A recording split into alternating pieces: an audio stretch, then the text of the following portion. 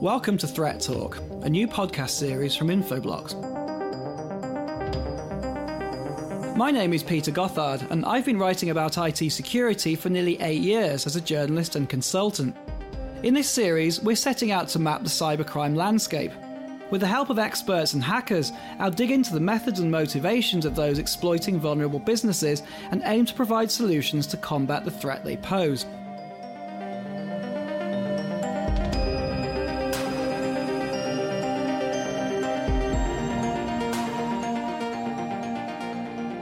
If you head to insacam.org right now, you can watch people sunbathe on the Costa Brava in Spain, or you can see the comings and goings of high streets in Germany, Japan, Canada, and many more places.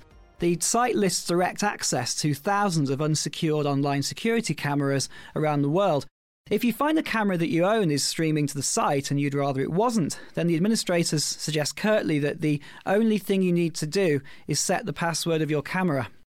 This website is just one small reflection of the challenge that the Internet of Things now poses to security professionals.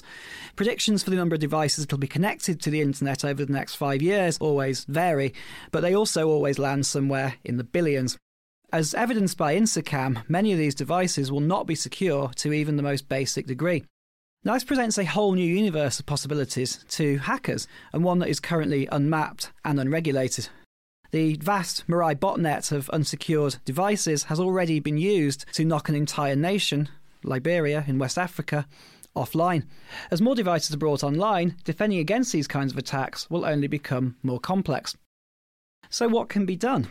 Well, here to help me try and answer that question are security experts from both sides of the fence.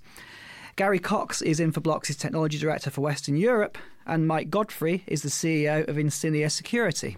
Welcome, guys. Hi, Peter. Hey, Peter. So, billions of devices all connected together out there, all over the world. Will it actually be possible to map them all and secure them all?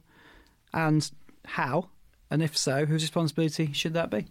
So that's a very, very broad question, Peter. I think if we are focusing on enterprise security rather than IoT in its widest form of consumer, if we just focus on enterprise, then it comes back to a little bit of cyber hygiene. It comes back to asset inventories. Know what's on your network, know what they should and shouldn't be talking to. So, I mean, when it comes to whose responsibility is it?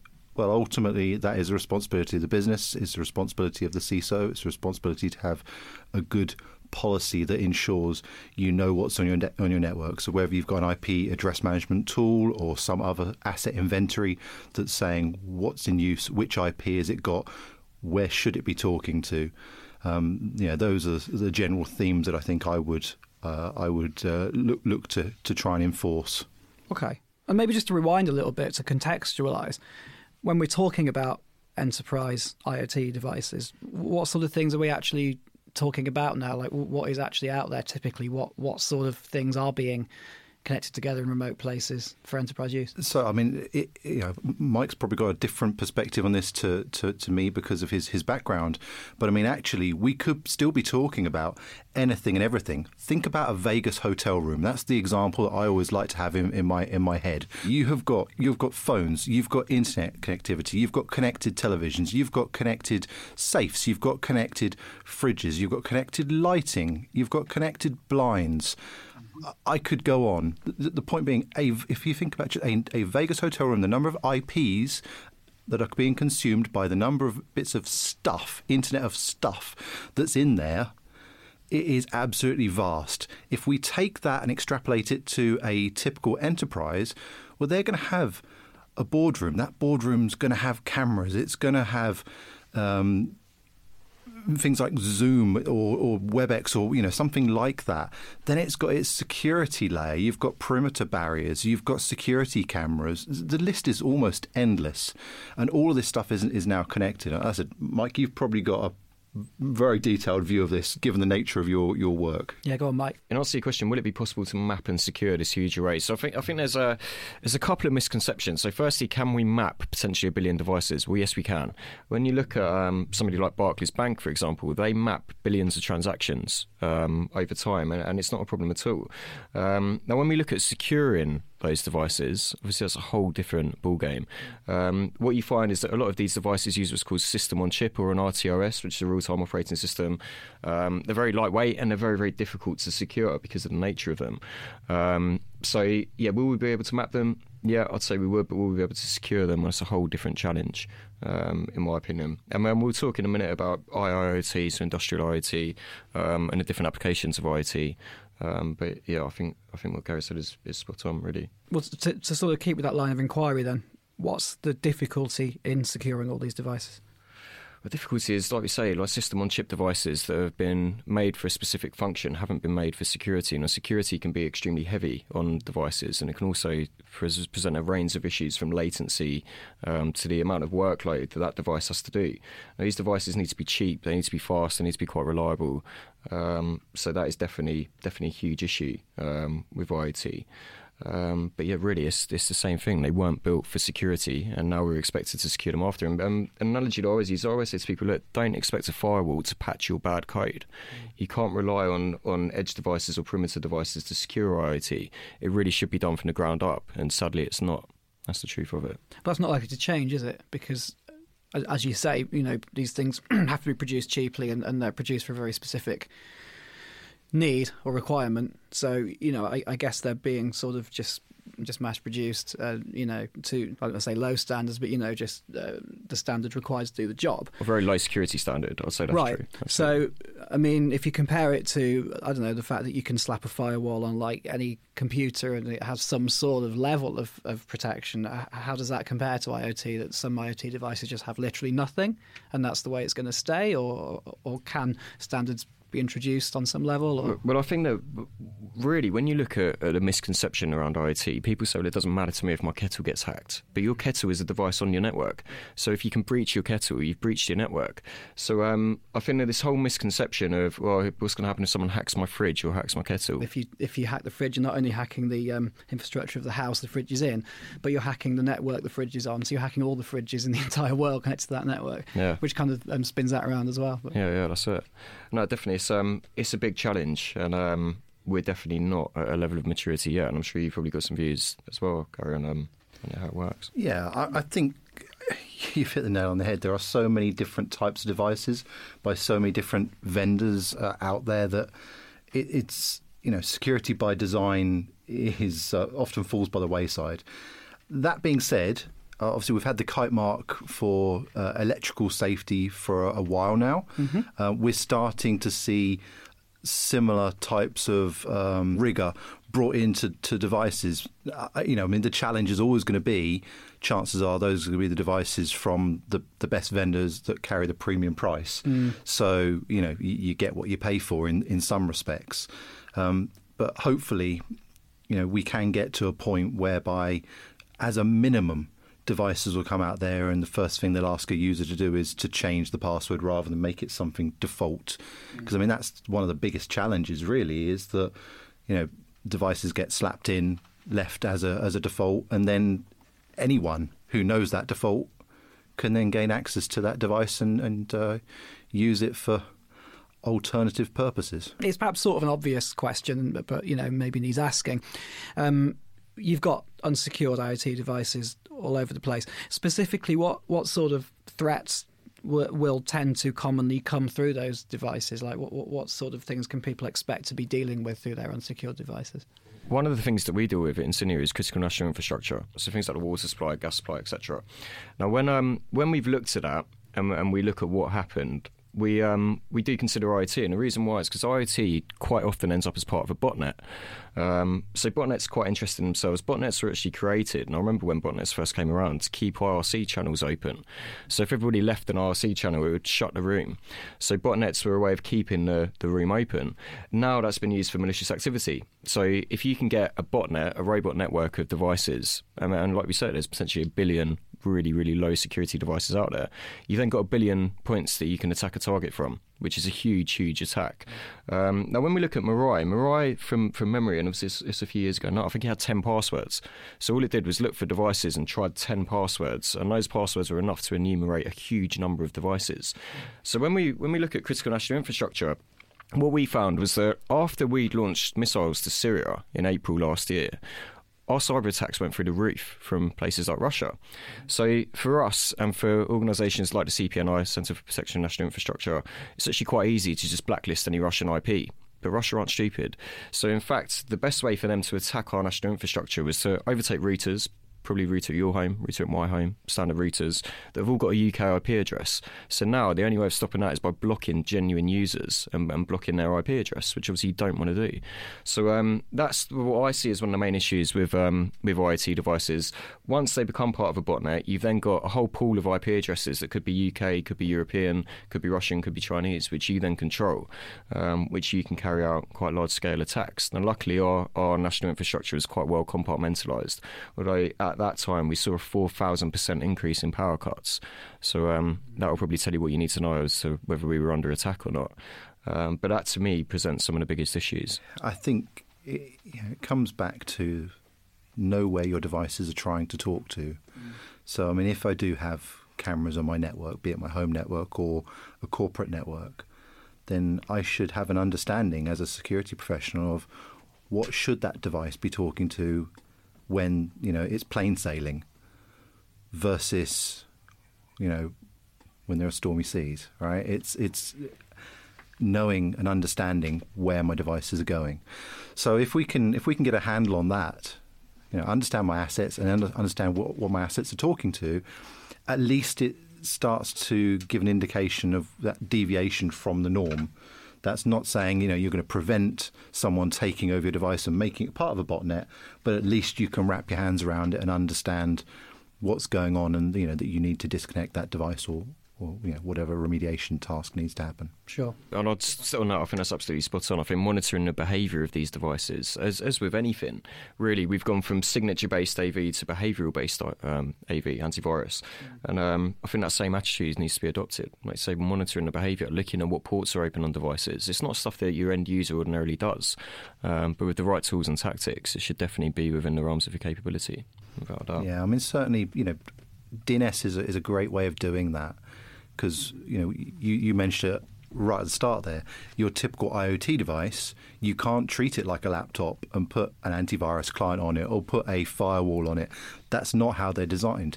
So therefore, you need to extrapolate that one step further and say, okay, what is it talking to? Can I use DNS to monitor that? Can I use my IDS IPS to monitor that? Can I use my firewall to monitor and control that? It's using all those other security layers to actually do the job of what should be, some endpoint security that doesn't exist. When I say to people, so even some of our clients, which are huge companies that we've all heard of, and we say to them, where is your data? What have you got on your network? And is your data encrypted at rest and encrypted in transit? And generally, the answer to that is we don't know. Yeah. And let's not forget as well that people don't really want to map networks, which are huge, because it does have issues. So we completely get penetration testing is quite invasive. The amount of traffic when you scan a network goes through the roof. So we do get why people don't want to do it. But at the same time, like you absolutely rightly said, you need to know what's on your network, especially if you're using things like DHCP, which will just throw an IP address out to everything. So someone connects on an IoT device, that throws out an IP, that can now talk to the outside world. 10 minutes later, it's been hacked. So, that's absolutely spot on. You need to really know what's on your network and how that's behaving. Absolutely.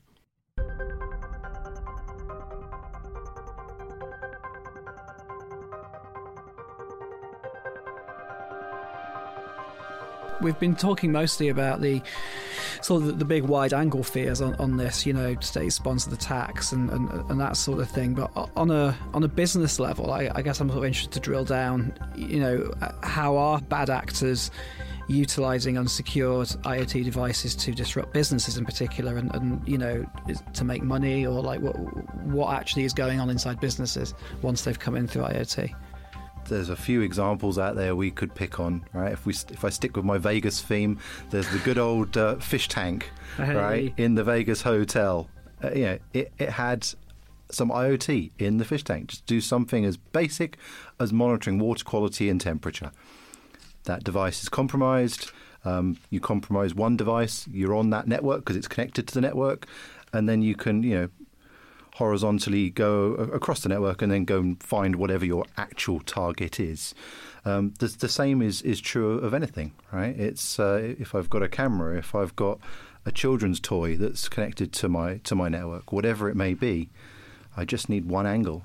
The bad guy, that bad actor, needs one angle, and and that's it. They're on the network, and then you can go and find an actual target to infiltrate and put ransomware on, or whatever the end goal is, right? And normally it's either disruption, so hacktivism, or it's financial. Mike, are there any other kind of prevalent examples that you can think of at the moment? Well, I think if we look retrospectively on what we know where IoT devices have been used. Now, really, there's a couple of ways that you can view it. Firstly, internal to your network. So if you've got IoT devices on your network, potentially you've got a weak point on your system, which nobody wants. So definitely IoT devices have been exploited through default credentials and through cracking passwords to get access to a network. And obviously, when you're on that network, you've got lateral movement, you've got vertical movement, so you can move around that network quite freely. And you can also use those devices to enumerate other things on your network. Now, when you look at the kind of the offensive side of it, what you find is that we could sit here now with the computing power that we've got around us and build a botnet based on IoT devices within the next 20 minutes. Once you do that, and using tools like Shodan, and you get that up to 80 to 100,000 nodes or endpoints, that is going to take most things down, even if they're using things like Cloudflare, etc. And we've seen that with DIM. So when DIM was attacked through IoT devices, 30% of the internet went down. So, clearly we can see that denial of service is a big thing, and DDoS, which obviously distributed denial of service. But what does that actually mean? Because I think a lot of people think that denial of service attacks are just on websites, and people think, well, I can live without eBay for a week. What it actually means when you look at DDoS, we've seen DDoS attacks on cash machines to stop people getting cash out. We've seen it on CEO and C-level executives' home connections. So, for example, they work from home.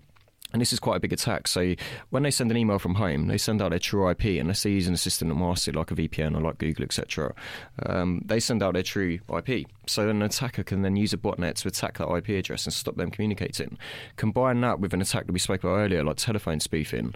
A lot of VoIP systems will accept incoming connections, but purely based on the fact that you're calling from your phone number.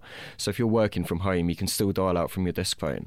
So now we can dial out from your phone number. You've got no connectivity. Combine that with a cell jammer, you've got no cell connection. So now really you're a sitting duck in terms of a target, and that's just from a denial of service attack from IoT devices. So it's definitely the first part of quite often a serious chain of attacks and events, which lead to companies being taken down. And I think we need to remember how easy it is to do this, right? For $10, for $20, I can hire a service just to deploy a distributed denial of service attack. We've got gamers doing this. I was about to say this. Right? Yeah. Just because someone else is better at FIFA than they are, right? Yeah. Just, even if you don't knock them off, it's just, you just want to increase their latency to the point where you're going to win that game. And, if it matters that much to you, then $10 or $20 just to hire the service, it's no great shakes, right? It's scary how trivial it is to hire these botnets to do these things. There's sort of a ransom situation in a lot of these cases. Is that correct, just on a general level? Yeah, it absolutely is. I mean, certainly we saw examples last year in the banking community whereby several high street banks were subject of a distributed denial of service attack, and there was a ransom note attached to that. Pay us this amount of money and we'll stop. Yeah. I'm pleased to say that those people have now been taken to account for that. But it's all about the money, right? Remember, this is a criminal act. Absolutely. No, I suppose there's a bit of a tendency with IoT for everyone to be thinking about state-sponsored carnage type stuff affecting enterprise devices, because enterprise devices are going to be bigger and do more things. I was just wondering, not wishing to hyperbolize, but just what the risk of anything that major or serious actually is on the near horizon, because it doesn't really feel like it's gone that mad yet. I mean, I think we ourselves and our listeners are probably clever enough to think about some really, really bad scenarios. I mean, as soon as we start talking about medical IoT, connected pacemakers, things like that, or indeed cars that can be remotely shut down and switched off, or have their steering jolted to the left or to the right. All of these kind of worst case scenarios are plausible. And I think that's the scary thing about this is, if we go right back to the start of this conversation, IoT needs to be built with security in mind, because these worst case scenarios, at least in my mind, they're truly plausible. Yeah, absolutely. And I think that when we consider, wouldn't it be bad if the water supply could be infiltrated and messed with? Wouldn't it be terrible if gas pipes were exploded? Wouldn't it be super, super bad if dams were taken down? But sadly, all these things have already happened. So we're not talking about things which we think might happen. We've been very lucky in the UK that we've got GCHQ and the SOS on our side. When you look at South America, so Brazil in particular, they don't. So they've lost a lot of national infrastructure to attackers. Even Iran, there's still a dam in Iran which you can enumerate on Showdown now. So these are things that have happened and will continue to happen without a doubt. I wouldn't necessarily attribute that to IoT, but definitely it's a problem. Yeah.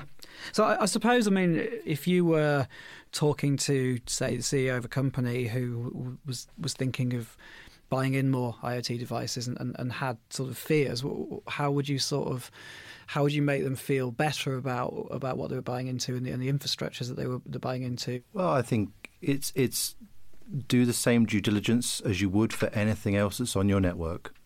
It's as simple as that. You are connecting another computer, another entity to your network. Treat it as you would everything else. It doesn't matter that it's a simple device and it has one function. It's still on the network. It's still talking. It still has an IP address. It's still trying to communicate with something somewhere for some purpose. So it's the same. It's still a device. Yeah, and I think that's the best advice. When you talk about a scenario of a CEO, for example, wanting to incorporate more IoT devices, I'd say, do you understand IoT devices and do you understand how to properly deploy them? If the answer to that is no, then you probably shouldn't do it. I think that when you look at, for example, IoT devices that are monitoring data centers, so they're connected to the network, they're connected to quite often the same subnet or VLAN as the existing infrastructure. So somebody thinks, yeah, great, environment sensor, we'll plug that into a switch.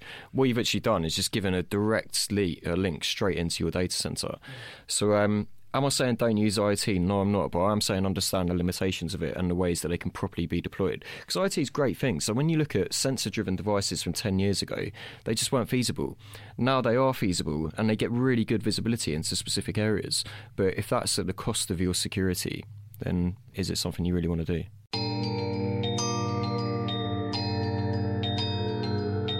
So in terms of sectors and industries, I guess it's interesting to think about which of those are particularly under threat at the moment. So I think there are some that are definitely at more risk than others. So a lot of the utilities areas, hospitality with hotels, as I said, there's a tendency, certainly guest experience becomes so good that everything is connected in the hotel room.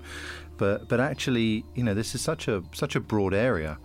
The number of offices that you go into, and now they've got screens everywhere in meeting rooms and at reception areas.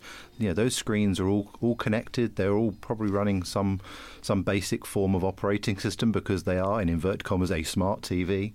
And someone's plugged them in. So yes, there are definitely verticals that I think are probably at the tip of the spear. The ones who need to be very, very wary. But actually, this is prevalent everywhere. Yeah, and again, I think consider the hack value. So hacking your IoT device in your home network, if you're not a person of interest or an individual that could be traversed into something else, you're probably not really that interesting. When you start looking at IoT, so for example, like I said, we've got a lot of experience in industrial control systems, so I can reel off scenarios until I'm blue in the face. One of those might not be what you think. So for example, when you have a drill bit which is drilling out engine blocks, if you can adjust that system, whether that's through IoT or through PLCs, so we're really talking about things that weren't built for security and were never connected to the internet. If you can over drill those holes and make them 5 millimeters too long, you could be doing that for weeks without anyone noticing, but you've completely changed the integrity of that application. So that's a big problem. If you can make tools over rev or over spin, you can blow them up. In fact, there's an interesting case of a power generation site in Russia, which I won't try and pronounce, but they ended up destroying the whole site and killing, I think it killed 70 people because of a $2 sensor which failed. And at the time, that was actually quite interesting because they were about to launch a counter strike on America, thinking it was a cyber attack. What it actually was a cyber failure. So it's interesting about how people identify failures in devices and attacks on devices, and especially with IoT. Like we said, real-time operating systems, not much memory, no real hard drives on them. It's very difficult to start collecting stuff from them if there's something like a real-time sensor. So, for example, if we look at things like kids' toys, like the Kayla doll, we were one of the first companies to do research on the Kayla doll. When we looked at it, all it was a Bluetooth headset. It was the app that was driving everything, and the app was completely insecure. So when we went into the app, which was completely, it wasn't encrypted at all, we could just change all of the words, so we could make it reply with different things. We had full control of that device because we had control of the app that was driving it. So we told the company that made it. They said, yeah, that's great, but we've encrypted it on the next one. They stored the decryption key locally. So as soon as the new app came out, we decrypted it. We had the same access. So this is the issue. Now, when you think that if you're somebody, like, again, people say, yeah, well, if someone wants to watch my kid, they can. That's great until somebody starts sending you pictures of your kid and ransoming you. Like we said, it's the hack value. What is that hack value? So that could be anything from manipulating processes, industrial processes, taking over kids' devices, taking over your kettle or TV. It really can be anything which achieves the objective. Yeah, and I think that's the key. It really can be anything. I always remember listening to a speak from one of your peers, actually, different penetration testing company, and they were talking again about children's toys, but they also talk about sex toys, right? I mean, you talk people being ransomed. It can't get much more private than that, right? Yeah, potentially. Well, so it's a great point. And when somebody's telling you your sexual activity, for example, that is a daunting thing. Well, I was going to say it can also work backwards as well because of the presumption of IoT. I mean, I don't know why it's been happening recently, but me and a few people I know have all had that very generic kind of, we've seen through your webcam, this is your email password, we'll release this video of you, blah, blah. And I mean, in my case, the password they quoted was 15 years old, which was great. So, I knew it was a spoof and they'd just taken a list of leaked passwords. But this idea that they're implying they've got control of your device, say your phone, because you think about IoT and you think about many devices on the network, you just automatically presume they've done an IoT hack when they haven't. Yeah. So I'm almost flipping the point here and just kind of saying, because these things exist, you can find other ways to get at people that, as you already said, are not actually related to the thing they think it is, but it all feeds in from the same. Well, there's a very interesting point about this when the Met Police and the FBI thought they'd been hacked, and you can read about this online. You can see it online. What actually happened was somebody from Spanish law enforcement had arrested a highly capable hacker who wasn't very happy with him, obviously because he'd been arrested. So while he was on bail, he hacked his personal email account. Now, this guy from Spanish law enforcement didn't have access to his work emails at home, so he forwarded a link to a call to his personal email that this hacker had access to. Okay. So what he did was he squatted on the call, and you can listen to it. And he just sat on the call before people joined. Then you hear the FBI join in, you hear the Met Police join in, you hear other security and intelligence services join in, and they're all having a good chat about a trip that they were on before and how drunk they all were, and everything. So the Met and the FBI thought that they'd been hacked completely, and they hadn't at all. It was just somebody's personal email had been hacked. So you can imagine the response that went into that. It was huge, and really nothing of that sort had happened at all. Fantastic. So yeah, the response that it gets is often huge. Wow, it's more complicated when you look at it like this, isn't it?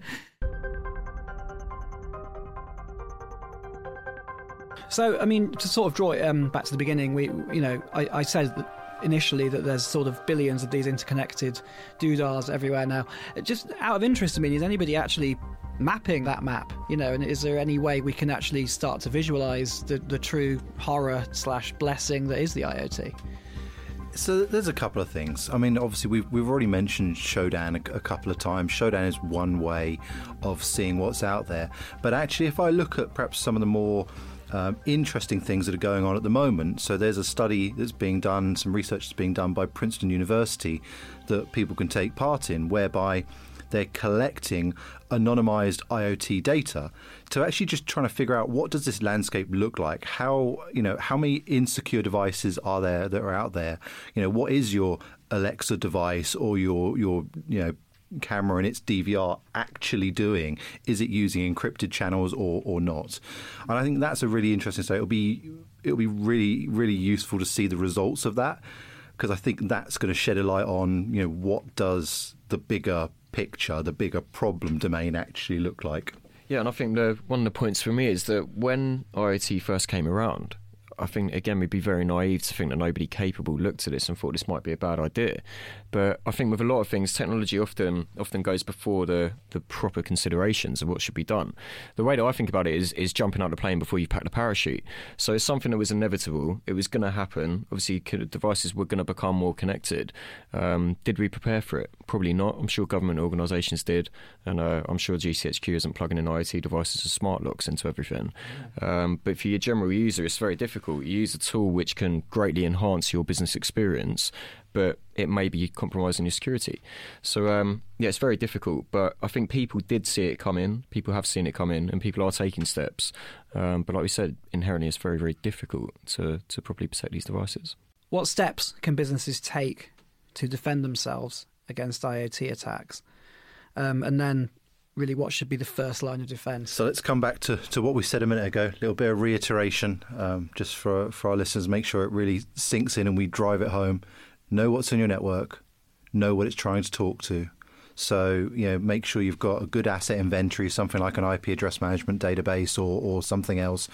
Make sure that you're using things like DNS, DHCP. Know what's in your network. Know where it's been. Know what it's connected to and what it's trying to talk to.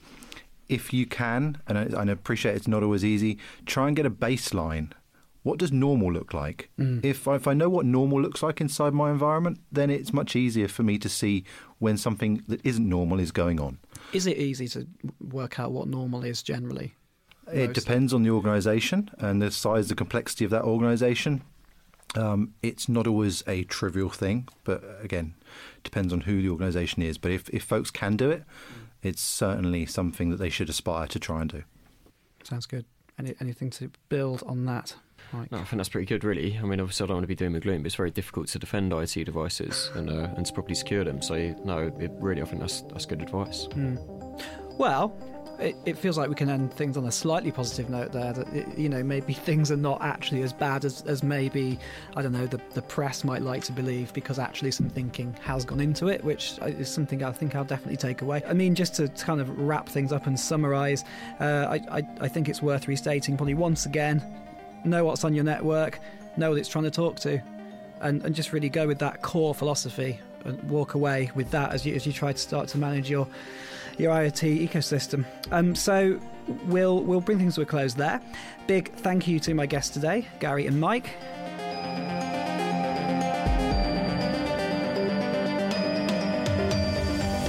Join us next time on Threat Talk for more cybersecurity discussion. And if you've not yet caught up with the other parts in the series, you can find them over on infoblox.com. I've been Peter Gothard. This has been Threat Talk. Thanks for listening.